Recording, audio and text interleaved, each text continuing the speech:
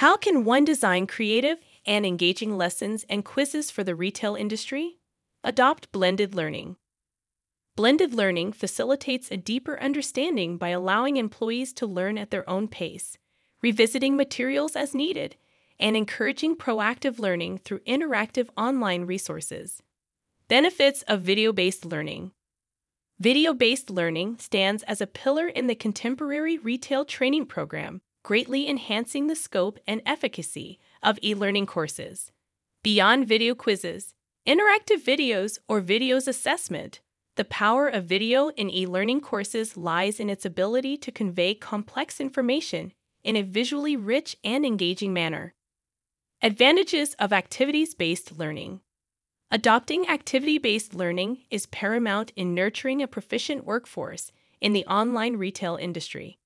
This approach urges learners to be proactive with the course, fostering a deeper engagement and connection with the educational material. Adopt a creative authoring tool.